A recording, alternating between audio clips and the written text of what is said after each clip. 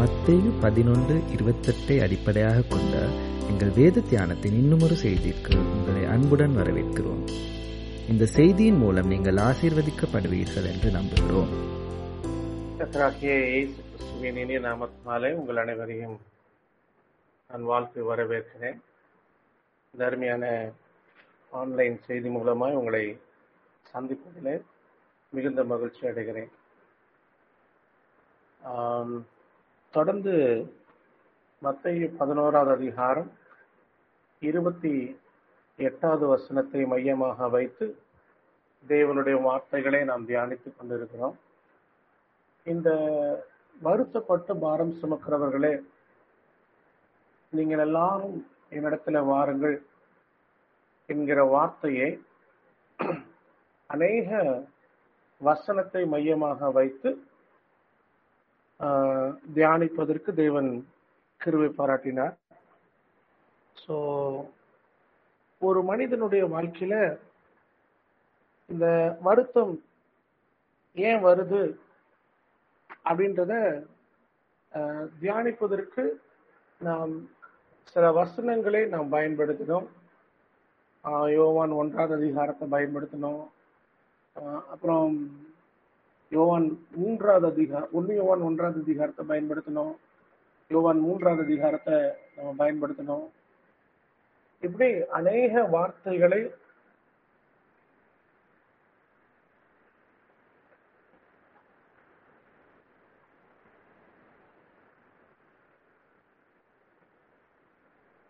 வார்த்தைகளை மையமாக வைத்து இந்த வசனத்தை நம்ம தியானிச்சுட்டு இருக்கோம். ஸோ பேசிக்கா நம்ம இந்த வார்த்தைகளை வைத்து நம்ம என்ன பார்த்தோம் அப்படின்னு சொன்னா, ஒரு மனிதனுடைய இருதயத்துல வருத்தம் அப்படின்றது உள்ள வந்துருச்சுன்னா அதுக்கு இந்த வருத்தத்துக்கு விரோதமாக யுத்தம் பண்ணுவதற்கு பதிலாக என்னுடைய சூழ்நிலைகளை மாற்றுகிறதுனாலே நான் வருத்தத்திலிருந்து விடுதலையாக்க முடியும் அப்படின்ற எண்ணம் ஒரு பொய். இந்த பொய் ஒரு மனிதனுடைய இருதயத்துக்குள்ள இருக்கிற வரைக்கும் அவன் எந்த விதத்திலும் அந்த வருத்தம், பாரம் அப்படின்னு சொல்லுகிற இந்த வேதனையான நிலைமையிலிருந்து விடுதலையாக முடியாது. அவனுடைய இருதயத்துக்குள்ள இந்த வேதனையான,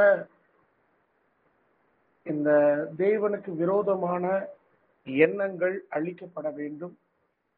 அவன் தேவனுக்கு நேராக திருப்பப்பட வேண்டும். இந்த இருதயத்துக்குள்ளாய் இது நிகழவில்லை என்று சொன்னால் எந்த விதத்திலும் மாற்றம் பெறுவதற்கு இயலாத ஒரு காரியம். ஸோ இதற்கு பிறவி குருடனுடைய வாழ்க்கையில எப்படி இயேசு கிறிஸ்து அவனுடைய கண்களை திறந்து அவனை புறம்பாக்கப்பட்ட பொழுது, ஆலயத்துக்கு புறம்பாக்கப்பட்டிருக்க பொழுது அவனை அழைத்து தேவனுடைய சமூகத்துல புதிதாக்குவதற்கு சபையில இணைத்து அவனை நடத்தின காரியங்களை நம்ம வாசிச்சோம். போன வாரத்துல மிக முக்கியமான ஒரு குறிப்பை நான் பார்த்தோம். இயேசு கிறிஸ்து ஒரு மனிதனுடைய வாழ்க்கையில என்ன செய்யறாரு. இன்னைக்கு நிறைய டைம் இந்த ரோமர் 1வது அதிகாரம் 19-20 சொன்ன வார்த்தையின்படி அவருடைய நித்திய வல்லமை, தெய்வத்துவம். ரோமர் 1வது அதிகாரம்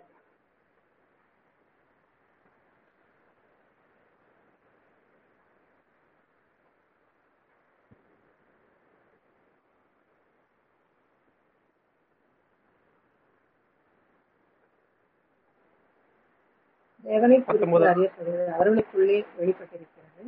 தேவனே அதை அவர்களுக்கு வெளிப்படுத்தி இருக்கிறார். எப்படி என்றால், காணப்படாதவைகளாகிய அவருடைய நித்திய வல்லமை, தேவத்துவம் என்பவைகள் உண்டாக்கப்பட்டிருக்கிறவைகளும் உலகம் உண்டானது முதற்கொண்டு தெளிவாய் காணப்படும். ஆதலால் அவரை போக்கு சொல்ல இடமில்லை. 19வது வசனம். தேவனை குறித்து அறியப்படுவது அவர்களுக்குள்ளே வெளிப்பட்டிருக்கிறது, தேவனே அதை அவர்களுக்கு வெளிப்படுத்தி இருக்கிறார். சோ அவருடைய நித்திய வல்லமை, தெய்வத்துவம். இன்னைக்கு மனுஷனுக்கு அந்த நித்திய வல்லமை, தெய்வத்துவம் இதை நம்புவதற்கு இயலாதவர்களாக மாறிவிட்டோம். இந்த நித்திய வல்லமை, தெய்வத்துவத்தை நம்ப வேண்டும் என்கிற செய்தியை உணர்ந்து கொள்வதற்கு இயலாதவர்களா மாறிடுவோம்.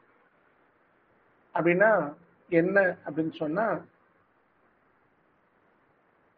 ஆதியாகமம் 1வது அதிகாரத்துல தேவனுடைய ஒரு தன்மையை பார்க்கிறோம். பூமியானது ஒழுங்கின்மையும் வெறுமையும் இருளுமாய் இருந்தது, வெளிச்சம் உண்டாக கடவது, let there be light.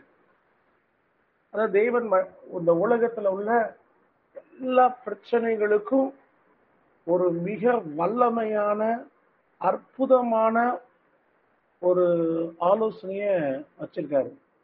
என்ன ஆலோசனை அப்படின்னா, let there be light, உண்டாக கடவது.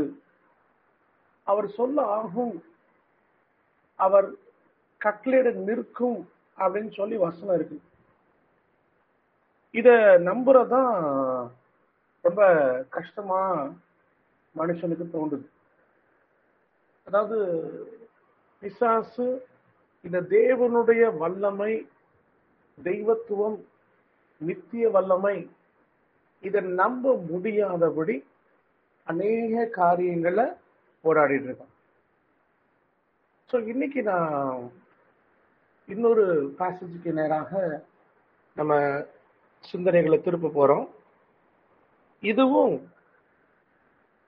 நம்ம தியானிச்சுக்கிட்டு இருக்க அந்த வேத பகுதிகளை மையமாய் வைத்து தியானிக்கிற ஒரு பகுதி. ரோமருக்கு பவுல் எழுதின நிருபம் 6வது அதிகாரம் 1வது வசனத்திலிருந்து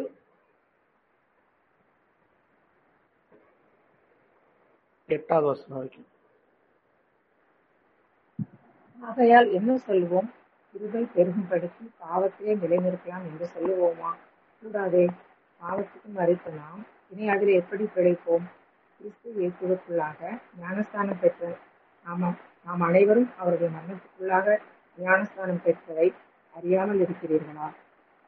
மேலும் பிதாவின் மகிமையினாலே கிறிஸ்து மரித்தோரிலிருந்து எழுப்பப்பட்டது போல நாமும் புதிதான ஜீவனுக்குள்ளவர்களாய் நடந்து கொள்ளும்படிக்கு அவருடைய மரணத்திற்குள்ளாக்கும் ஞானஸ்தானத்திலே கிறிஸ்துவுடனே கூட அடக்கம் பண்ணப்பட்டோம். ஆதலால் அவருடைய மரணத்தின் சாயலில் நாம் இணைக்கப்பட்டவர்களானால் அவர் உயிர்த்தெழுதலின் சாயலிலும் இணைக்கப்பட்டிருப்போம். நாம் இனி பாவத்துக்கு ஊழியம் செய்யாதபடிக்கு பாவ சரீரம் ஒளிந்து போகும் பொருட்டாக நம்முடைய பழைய மனுஷன் அவரோட கூட சிலுவையில் அறையப்பட்டதென்று அறிந்திருக்கிறோம். மரித்தவன் பாவத்துக்கு நின்று விடுதலையாக்கப்பட்டிருக்கிறானே. ஆகையால் கிறிஸ்துவுடனே கூட நாம் மரித்தோமானால் அவருடனே கூட பிழைத்தும் இருப்போம் என்று நம்புகிறோம். மரித்தோரிலிருந்து எழுந்த கிறிஸ்து இனி மரிப்பதில்லை என்று அறிந்திருக்கிறோம். மரணம் இனி அவரை ஆண்டு கொள்ளுவதில்லை. அவர் மரித்தது பாவத்திற்கென்று ஒரே தரம் மரித்தார். அவர் பிழைத்திருக்கிறது தேவனுக்கென்று பிழைத்திருக்கிறார். அப்படியே நீங்களும் உங்களை பாவத்திற்கு மறைத்தவர்களாகவும் நம்முடைய கர்த்தராகிய இயேசு கிறிஸ்துவை தேவனுக்கென்று பிழைத்திருக்கிறவர்களாகவும் எண்ணிக்கொள்ளுங்கள். எத்தனாவது வசனம் சிஸ்டர்? 11வது வசனம் பிரதர். Thank you sister.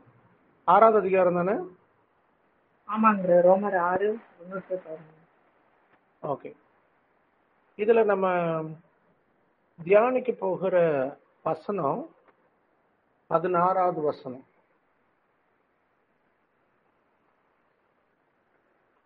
அது 4ல-இருந்து 14 வாசிங்க சிஸ்டர்.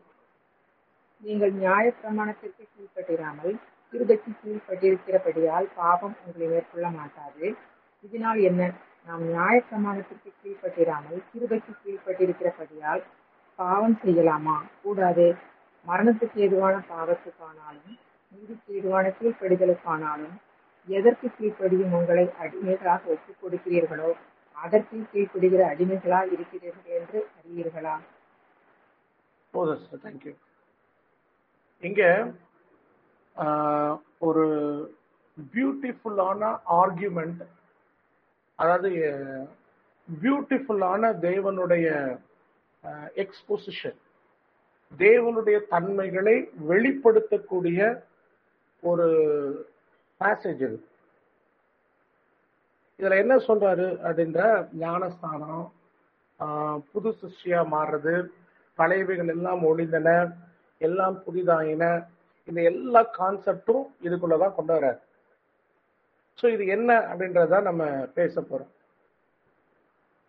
அதாவது ஒவ்வொரு மனுஷனுக்கும் ஒரு பிரச்சனை என்னன்னா, அநேக விஷயங்கள்ல அவங்க பாவம் அப்படின்னு தெரியும் அப்படின்னு நினைக்கிறாங்க.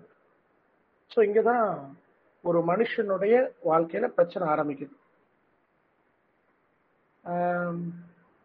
இதுக்கு ஒரு நல்ல இல்லஸ்ட்ரேஷன் சொல்லணும் அப்படின்னு சொன்னா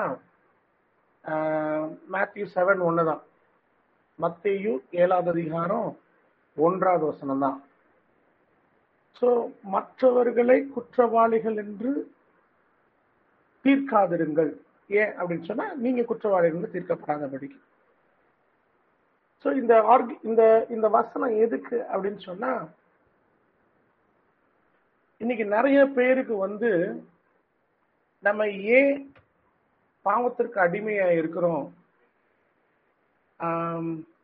ஏன் அநேக முறை நம்ம ஜெபம் பண்ணாலும் தேவனை வேண்டிக் கொண்டாலும் தேவனுடைய சமூகத்துல நம்மை ஒப்பு கொடுத்தாலும் விடுதலையாக முடியல அப்படின்றத புரிஞ்சுக்கல. ஸோ இதுல ஞானஸ்தானம் அப்படின்ற ஒரு கான்செப்ட்ல இருந்து 16வது வசனத்துல எதற்கு கீழ்ப்படியும்படி உங்களை அடிமைகளாக. ஸோ இந்த பைபிள் ஸ்டடியில நம்ம 2 வார்த்தைய கான்சன்ட்ரேட் பண்ண போறோம்.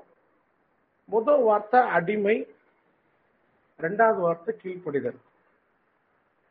ஸோ இந்த 2 வார்த்தைகள் எப்படி உங்களை வருத்தத்திலிருந்தும் பாரத்திலிருந்தும் விடுதலையாக்குவதற்கு உதவி செய்கிறது என்பதை இந்த பைபிள் ஸ்டடி மூலமா நம்ம ரீச் அவுட் பண்ண ட்ரை பண்ண போறோம். ரைட்.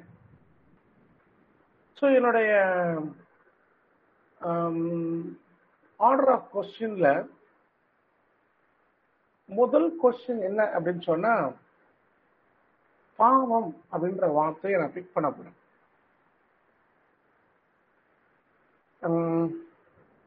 ஸோ முதல்ல நம்ம தியானிக்க போகிற வார்த்தை என்னன்னா, வாட் இஸ் சின். இது கொஞ்சம் கஷ்டமான வார்த்தை. ஏன் கஷ்டமான வார்த்தை அப்படின்னு சொன்னா, சில நேரத்துல இந்த வார்த்தையினுடைய அர்த்தத்தை புரிஞ்சுக்க முடியாது. உங்களுக்கு புரியுற மாதிரி நான் சொல்றேன். இயேசு கிறிஸ்து சீஷர்களை பார்த்து ஒரு காரியத்தை சொல்றாரு. எருசலேமுக்கு பவனியாய் போறதுக்கு முன்னாடி நீங்க போங்க, ஒரு ஆட்டுக்குட்டிய முச்சந்தில கட்டியிருப்பாங்க, அவங்கள அந்த ஆட்டுக்குட்டிய அந்த கழுதையை அவுத்துட்டு வாங்க, யாராவது கேட்டா ஆண்டவருக்கு தேவை அப்படின்னு சொல்லுங்க. கவனிங்க, இதுக்கு ஒத்த ஒரு சம்பவம் வேதத்துல எங்கேயுமே பார்க்க முடியாது. வேணும் அப்படின்னு கேட்டது. ஆனா ஆகாப் என்கிற ஒரு ராஜா தனக்கு பக்கத்துல இருக்கிற நாபாலின் திராட்சை தோட்டத்தை தனக்கு வேணும் அப்படின்னு கேட்ட ஒரு நிகழ்ச்சிய பார்க்கலாம். ஸோ இந்த ரெண்டுக்கும் என்ன வித்தியாசம் அப்படின்றத ஐடென்டிஃபை பண்ணணும். இதுக்கு நான் ஒரு ரெஃபரன்ஸை நான் யூஸ் பண்ண போறேன். சகரியா 12வது அதிகாரம், சகரியாவினுடைய புஸ்தகம் 12வது அதிகாரம் 10வது வசனம். நான் தாவீது குடும்பத்தாரின் மேலும் எருசலேம் குடிகளின் மேலும் கிருபையின் ஆவியையும் விண்ணப்பங்களின் ஆவியையும் ஊற்றுவேன். அப்பொழுது அவர்கள் தாங்கள் குத்தின என்னை நோக்கி பார்த்து, ஒருவன் தன் ஒரே பேரானவனுக்காக புலம்புகிறது போல எனக்காக புலம்பி, ஒருவன் தன் தலைச்சன் பிள்ளைக்காக துக்கிக்கிறது போல எனக்காக மனங்கசந்து துக்கிப்பார்கள்.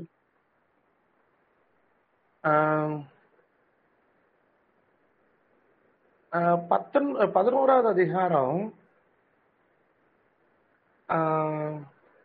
4வது வசனம். சகரியா 11வது அதிகாரம் 4வது வசனம். என் தேவனாகிய கர்த்தர் சொல்லுகிறது என்னவென்றால், கொலை என்கிற ஆடுகளை மேய்க்க கடவாய். கவனிங்க, இங்க ஒரு தீர்க்க தரிசனம் ஆரம்பிக்கிறாரு.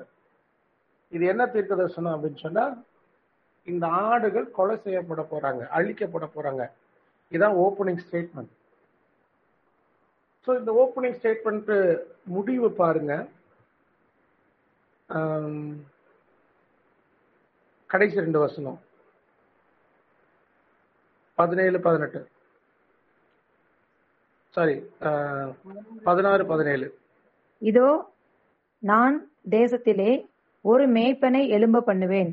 அவன் அதமாகிறவைகளை பராமரிக்காமலும் சிதறுண்டதை தேடாமலும் நொறுங்குண்டதை குணமாக்காமலும் இளைத்திருக்கிறதை ஆதரிக்காமலும் கொழுத்ததின் மாம்சத்தை தின்று அவைகளுடைய குழம்புகளை உடைத்து போடுவான். மந்தையை கைவிடுகிற அபத்தமான மேய்ப்பனுக்கு ஐயோ! பட்டயம் அவன் புயத்தின் மேலும் அவன் வலது கண்ணின் மேலும் வரும். அவன் புயம் முழுதும் சூம்பிப்போம், அவன் வலது கண் முற்றிலும் இருளடையும் என்றார். கவனிங்க, கர்த்தர் ஒரு தேசத்தை அழிப்பேன் அப்படின்னு சொல்லும் பொழுது எங்க கைய வைக்கிறாருன்னா மெய்ப்பர். ரைட். இதுல ஒரு சில முக்கியமான வார்த்தைகளை தீர்க்கதரிசி பயன்படுத்துறாரு. என்ன பயன்படுத்துறாரு அப்படின்னு சொன்னா, ஆடுகள் கஷ்டப்படும் பொழுது அதற்கு உதவி செய்ய வேண்டும் என்கிற சிந்தனை அற்றவர்களாக, அதற்கு எந்த விதமான முயற்சியும் எடுக்காதவர்களாக, எந்த விதமான காரியங்களையும் செயல்படுத்தாதவர்களாக ஒரு வேதனையான ஒரு நிகழ்ச்சியை பார்க்கலாம். அப்படின்னா என்ன அர்த்தம்ன்றத முதல்ல வச்சுக்கோங்க. ஒரு மனிதனுடைய அழிவு அப்படின்றது எங்க ஆரம்பிக்கும் அப்படின்னு சொன்னா, அவனை நடத்துகிற மக்கள். ஸோ இயேசு கிறிஸ்து ஒரு முக்கியமான ஒரு ஆலோசனை சொல்லியிருக்காரு. உன்மேல் கண்ணை வைத்து உனக்கு ஆலோசனை சொல்லுவேன் அப்படின்னு சொல்லி. இந்த மெய்ப்பனுடைய சத்தத்தை அறிந்து கொள்வதற்கு, இந்த மெய்ப்பனுடைய உறவிலே நிலைத்து நிற்பதற்கு தேவன் சபையை ஏற்படுத்துகிறார். சபை அப்படின்னா என்ன அப்படின்னு நிறைய பேருக்கு தெரியல. இன்னைக்கு குடும்பம், சபை, கிறிஸ்தவர்கள் அப்படின்ற வார்த்தையை நாம் தவறாக பயன்படுத்துகிறோம். இது பயன்படுத்துகிறதுனால அநேக வேதனையான காரியங்கள் நடந்து கொண்டிருக்கிறது. ஸோ சபை அப்படின்றதுக்கு உதாரணமாக ஒரு வசனத்தை நம்ம எடுக்கலாம். எபிரேயர் 10வது அதிகாரம் 24வது வசனம்.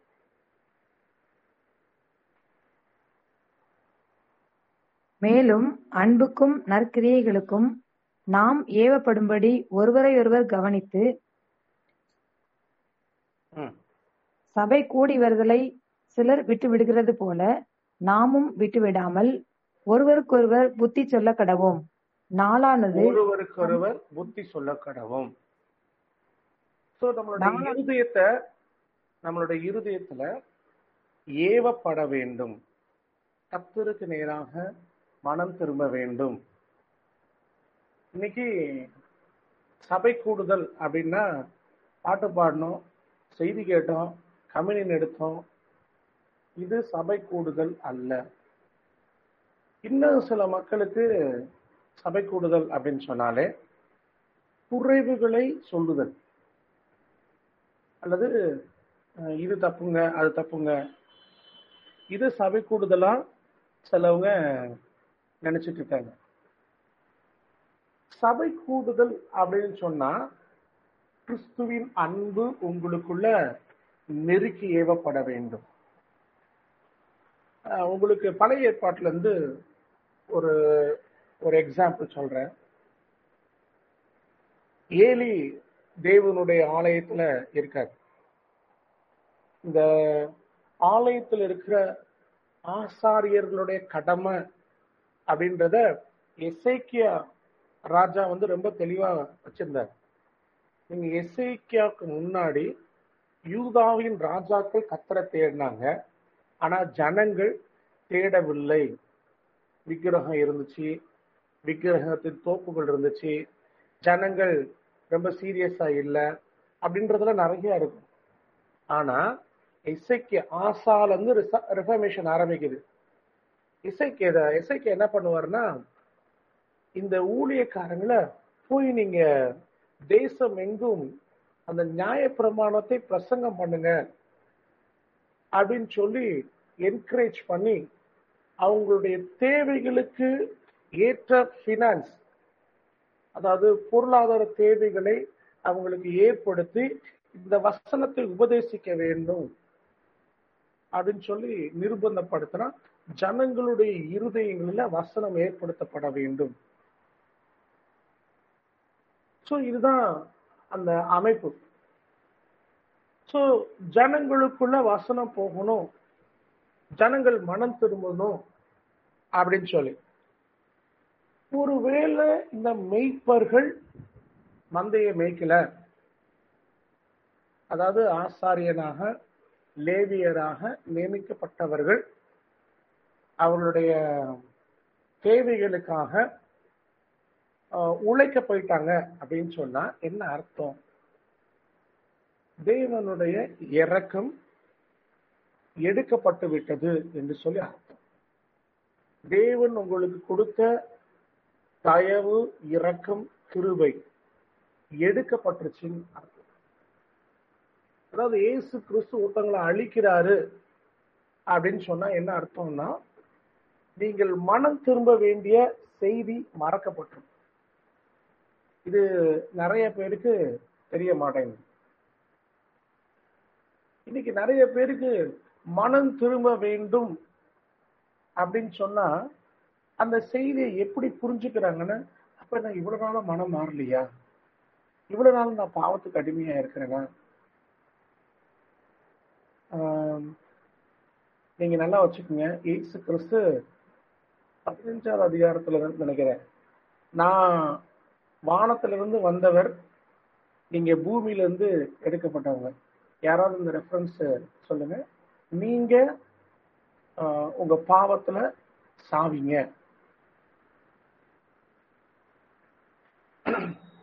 அப்படின்னு சொல்லி ஒரு ஜட்ஜ்மெண்ட்டை இயேசு கிறிஸ்து கொடுத்திருக்காரு.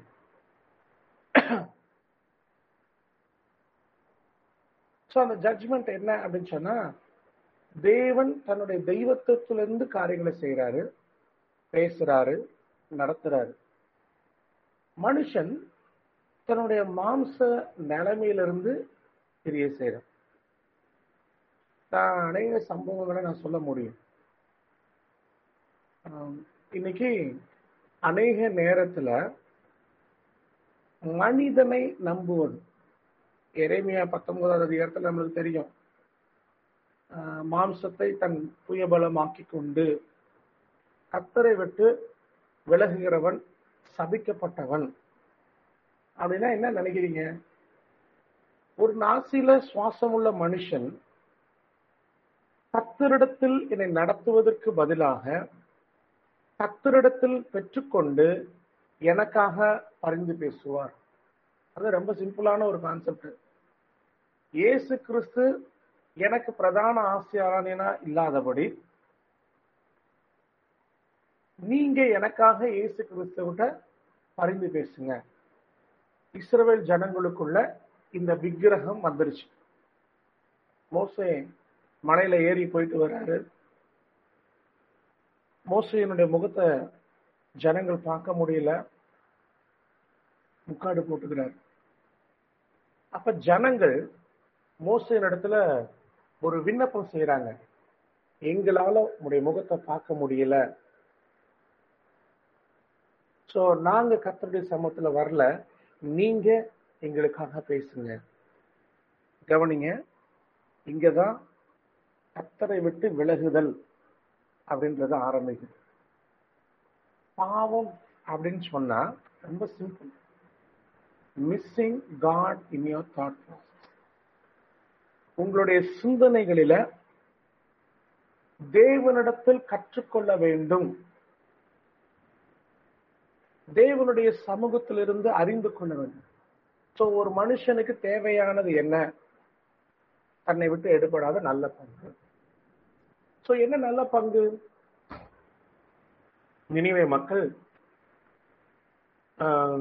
ஒரு ஆலோசனை வருது, இந்த மாதிரி 40 நாள் இருக்கு, இந்த பட்டணம் அழிக்கப்பட போகிறது. இந்த செய்தி வந்த உடனே சோதோம் கொமோராவை போல நினிவே பட்டணமும் தேவனுக்கு விரோதமாக அருவருப்பான ஒரு பட்டணம். ஆனா என்னன்னா, இந்த செய்தியை கேட்ட உடனே அவர்கள் மனம் திரும்புவதற்கு இடம் கொடுத்தாங்க. ஆனா சோதோம் கொமோரா மக்கள், எஸ்பெஷலி லோத்துவுக்கு இந்த அழிவிலிருந்து தப்புவதற்கு அவன் நீதிமானாய் தேவனுடைய சமூகத்துல நடத்துகிறவனாய் தேவனை அறிந்தவனாய் இருந்த பொழுதும் ஒரு முக்கியமான பிரச்சனை அவங்களுக்கு இருந்துச்சு. அவங்களுடைய இருதயங்கள்ல அந்த விக்கிர ஆராதனை, அதாவது முரட்டாட்டம், இரண்டகம் பண்ணுதல் அப்படின்ற தன்மை இருந்தனால தேவன் சொல்லுகிற வழிகளை ஏற்றுக்கொள்ள முடியல. இன்னைக்கு நிறைய பேருக்கு இந்த பிரச்சனை இருக்கு. இயேசு கிறிஸ்து வழி, சத்தியம், ஜீவன் அப்படின்னு சொல்லி வசனம் போட்டிருக்கு. ஆனா எனக்கு எது நல்லது, எனக்கு எது ஆசீர்வாதம், நான் என்ன செய்யணும், இதை நான் ஆசீர்வாதமா பார்க்கணுமா அல்லது சாபமா பார்க்கணுமா அப்படின்றத தேவனுடைய சமூகத்துல கற்றுக்கொள்ளக்கூடிய பழக்கம் இல்லை. நான் அடிக்கடி சொல்ற ஒரு சம்பவம் தான். மோஸ்ட்லி ஜனவரி மாசம் இல்ல பிப்ரவரி மாசம் இந்த சம்பவம் நடந்திருக்கும். நான் ஒரு பிரயாணத்துல கார்ல டிராவல் பண்ணிட்டு இருந்தேன். நல்லா ஏசி போட்டுட்டு நல்லா பாட்டு கேட்டுட்டு ஒரு ஊழியத்துக்கு போயிட்டு இருந்தேன். ஸோ அந்த ஊழியத்துக்கு போயிட்டு இருக்கும்போது மனசுக்குள்ள நினைச்சேன், இப்படி அலைஞ்சுக்கிட்டே இருக்கோமே, கர்த்தர் என்னைக்கு நம்மளுக்கு கொஞ்சம் ரிலாக்ஸ்டா மினிஸ்ட்ரி செய்யறதுக்கு வாய்ப்பு தருவார் அப்படின்னு நினைச்ச அடுத்த செகண்ட் ஜே காலேஜுக்கு பக்கத்துல ஒரு திருச்சி, மணப்பாறை திருச்சி ரோட்ல J college, J engineering college அப்படின்னு ஒரு காலேஜ் இருக்கு. அந்த காலேஜை தாண்டின உடனே ஒரு பஸ் ஸ்டாப், அதோட ஷேடோல ஒரு மனுஷன் தூங்கிட்டு இருக்கான். பகல்ல ஒரு 11 மணிக்கு. பாதி உடம்பு நல்ல வெயில், காருக்குள்ள ஏசிக்குள்ள ஏசி ஆன் பண்ணி இருக்கிற எனக்கு வெயில் தாங்க முடியல. அவன் நேர ஹாட் சன்ல பாதி உடம்பு படுத்திருக்கு, அடுத்த பாதி நிழல் குடையில இருக்கு. எனக்கு முதல் சந்தேகம், அவன் உயிரோடு இருக்கிறானா இல்லையா? அதை பார்க்கறதுக்கு ஒரு மனுஷன் கிடையாது. அந்த வெயில்ல அவன் மயக்கம் போட்டிருக்கானா அல்லது தூங்குறானா தெரியாது. இதெல்லாம் குறித்து அவனை விசாரிக்கிறதுக்கு ஒருவனும் இல்லாதபடி ஒரு மனிதன் தூங்கிட்டு இருக்கான். ஆனா எனக்கு தலை வலிக்குது, வயிற்று வலிக்குது, நெஞ்ச வலிக்குது, மனசு கஷ்டமா இருக்கு அப்படின்னு சொல்லி இஸ்ரவேல் ஜனங்களை போல அக்னி ஸ்தம்பத்தினாலும் மேக ஸ்தம்பத்தினாலும் நடத்தி வருகிற தேவனை முறுமுறுக்க. அப்பதான் கர்த்தருடைய ஆவியானவர் கேட்டாரு, நீ கஷ்டப்படுகிறேன் அப்படின்னு சொல்றதுக்கு உனக்கு வாயில எந்த தகுதியாவது இருக்கா? இன்னைக்கு நிறைய நேரத்துல இந்த பிரச்சனை மனுஷனுக்குள்ள இருக்கு. கர்த்தரை எனக்கு முன்பாக வைத்திருக்கிறேன். சங்கீதம் 16வது சங்கீதம் 8வது வசனம் 9வது வசனம்.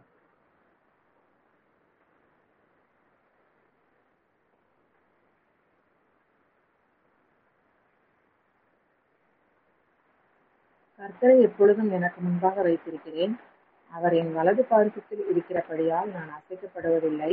ஆகையால் என் இருதயம் பூரித்தது, என் மகிமை ஆகையால் என் இருதயம் பூரித்தது, களி கூர்ந்தது. ஏன்? Keeping the Lord always before you. கர்த்தரை எப்பொழுதும் முன்பாக வைத்திருக்கிறது. இன்னைக்கு நிறைய விஷயத்துல இயேசு கிறிஸ்து மட்டும்தான் பார்க்கணும். இயேசு கிறிஸ்து இது ஆசீர்வாதம்னு சொன்னாரா? இயேசு கிறிஸ்து இது விடுதலைன்னு சொன்னாரா?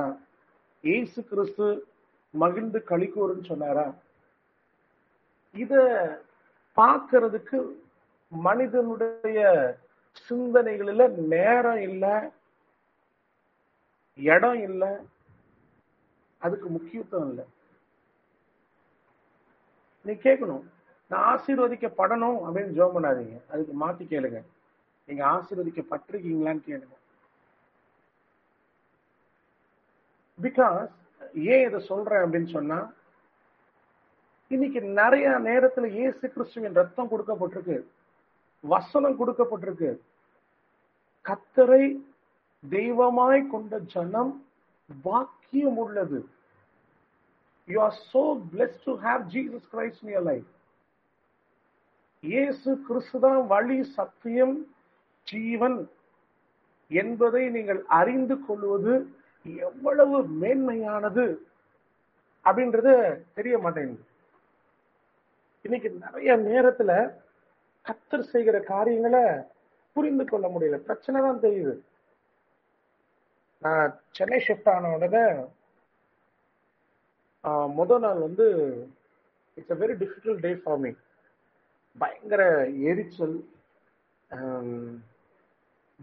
அந்த சென்னையோட ஹியூமிடிட்டி எனக்கு ரொம்ப கஷ்டமா இருந்துச்சு. ஏன் அப்படின்னா, எஸ்பெஷலி டிபிசி மாதிரி ஒரு வாஸ்டான ஏரியால சைலண்டான இடத்துல இருந்துட்டு இந்த சிட்டி லைஃப்ல வந்தோன்னே ரொம்ப கஷ்டமா இருந்துச்சு. ஸோ அதுக்கு தகுந்தாப்புல ஃபோன் கால்ஸ், எப்படி பிரதர் நீங்க மேனேஜ் பண்றீங்க, உங்களால பண்ண முடியுதா அப்படின்னு. ஸோ கொஞ்ச நேரம் இஸ்ரவேல் ஜனங்களை மாதிரி முறுமுறுத்துட்டு இருந்தேன். அப்புறம் கொஞ்ச நேரத்துல ஒரு வார்த்தையை, என்னுடைய one of the favourite word, எனக்கு என்ன தேவைன்னு நீர் அறிந்திருக்கிறீர். ஸோ நான் யூஸ்வலா வொர்ஷிப் பண்ணும் பொழுது இந்த மத்தேயு 6வது அதிகாரத்துல உள்ள இந்த வசனத்தையும், எக்ஸோடஸ் 20, யாத்ராகமம் 20வது அதிகாரத்துல உள்ள அந்த உன்னை எகிப்து தேசத்திலிருந்து புறப்பட பண்ணின உன் தேவனாகிய கர்த்தர் நானே அப்படின்னு சொன்ன வார்த்தையும் கம்பைன் பண்ணி தேவனுடைய சமூகத்துல ஸ்தோத்திரம் பண்ண ஆரம்பிச்சார். நீர் தான் என்னை எகிப்து தேசத்திலிருந்து புறப்பட பண்ணின தேவனாகிய கர்த்தர். எனக்கு என்ன தேவைன்னு நீர் அறிந்திருக்கிறீர் அப்படின்னு சொல்லி என்னுடைய பிரச்சனைகளை விட்டு தேவனுக்கு நேராக என் சிந்தனைகளை திருப்புவதற்கு. இத குறித்து பவுல் எழுதுறார். ரோமர் 4வது அதிகாரம் 19வது வசனம்.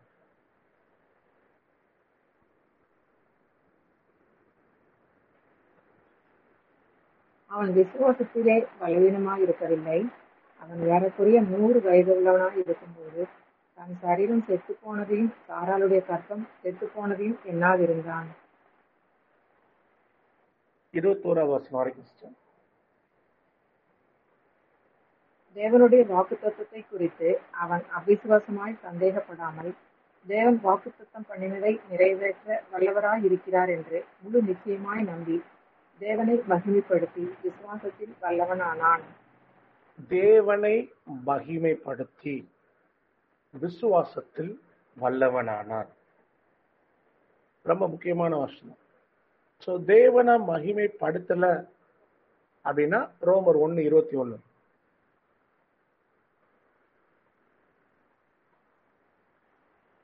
அவர்கள் தேவனை அறிந்தும் அவரை தேவனென்று மகிமைப்படுத்தாமலும் தோத்தெரியாமலும் இருந்து தங்கள் சிந்தனைகளினாலே வீணரானார்கள். உணர்வில்லாத அவர்களுடைய இருதயம் இருளடைந்தது. சோ இருள் எப்ப வந்துச்சு? மகிமைப்படுத்த வேண்டிய இருதயம் மகிமைப்படுத்தாதபடி குறைவுகளை பார்க்கறது. இது இல்ல, அது இல்லைன்னு. அது இல்லதான்.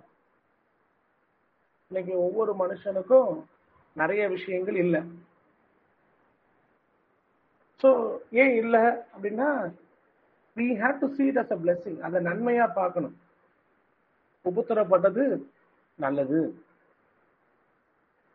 எங்க நம்மளை தெரிந்து கொள்கிறார்? உபத்திரத்தின் குகையில தெரிந்து கொள்கிறார். நம்ம வனாந்தரத்துலதான் நடத்தப்படுவோம். நம்ம நெருக்கத்தின் பாதையில தான் நடத்தப்படுவோம். சோ இப்படி நடத்தப்படும் பொழுது சில வேதனையான சூழ்நிலைகளுக்குள்ளாய் கடந்து செல்லும் பொழுது அது நல்லது அப்படின்னு பார்க்க கத்துக்கணும். கத்துக்கிறது மாத்திரம் இல்லை, தேவனுடைய சமூகத்துல கற்றுக்கொள்ள வேண்டும். என்ன கற்றுக்கொள்ள வேண்டும்? கடந்து செல்கிற பாதை என்னுடைய இருதயம் சொல்லுது, நீ கஷ்டப்படுற, நீ வேதனைப்படுற, அழியிறன்னு. கர்த்தாவே நீர் என்ன சொல்றீர்? உங்களுடைய அமர்ந்து மெல்லிய சத்தத்தை கேட்க எனக்கு உதவி செய்யும். அதுக்கு உதவி செய்யறதுதான் சபை. அதுக்கு நடத்துகிறது தான் ஊழியக்காரங்க. வரும் காலத்தை சொல்லுதல் இல்லை, 2 மாசத்துல கல்யாணம் ஆகும்னு சொல்றது இல்லை, வேலை கிடைக்கும்னு சொல்றது இல்லை. தேவனுடைய அமர்ந்த மெல்லிய சத்தத்தை கேட்பதற்கு உங்களுக்கு உதவி செய்யறதுக்கு, மனம் திரும்புவதற்கு உங்களுக்கு உதவி செய்யறதுக்கு. கிறிஸ்துவுக்குள் பிரியமானவர்களே, தேவனுடைய சமூகத்துல அந்நியாய பிரமாணத்துக்கு கீழ்ப்படாதவர்கள் கிருபையின் பிரமாணத்திற்கு நான் அடிமையா என்னை அர்ப்பணிக்க என்னை ஒப்புக் கொடுக்கிறேன் என்று சொல்லி ஒப்பு கொடுத்து கண்களை மூடி செபிக்கலாமா? அன்பு மகா இரக்கமுள்ள பிதாவை, குமாரனாகிய இயேசு கிறிஸ்துவின் நாமத்தினாலே இந்த வேத படிப்பின் மூலமாய் எங்களுடைய இருதயங்கள் உமக்கு நேராக திருப்பப்படும்படி நீர் எங்களுக்கு உதவி செய்கிற நன்மையான ஈவுகளுக்காக உமக்கு நன்றி செலுத்துகிறேன் ஐயா. உம்முடைய கண்களிலே எங்களுக்கு இரக்கம் உண்டாகும்படியாய் ஜெபிக்கிறேன். நாங்கள் பாவத்திற்கு அடிமைகளாய் பாவம் செய்து பிசாசனுடைய கரத்திலே நாங்கள் விற்கப்பட்டோம் ஐயா. எங்களை ரட்சிக்கும்படி ரத்தம் சிந்தினீரே. உங்களுடைய ரட்சணத்தின் சந்தோஷத்தை சுதந்திரிக்க உங்களுடைய ரத்தத்தை பற்ற விசுவாசத்தினாலே சகலவற்றையும் ஜெயம் கொள்ள எங்களுக்கு உங்களுடைய கண்களிலே இரக்கம் உண்டாகட்டும். எங்களை நினைத்துள்ளும் வழி நடக்கும். இயேசு கிறிஸ்துவின் நாமத்தில் எங்களுடன் இணைந்து கொண்டதற்காக உங்களுக்கு நன்றி செலுத்துகிறோம். இயேசு கிறிஸ்து உங்களை ஆசீர்வதிப்பாராக.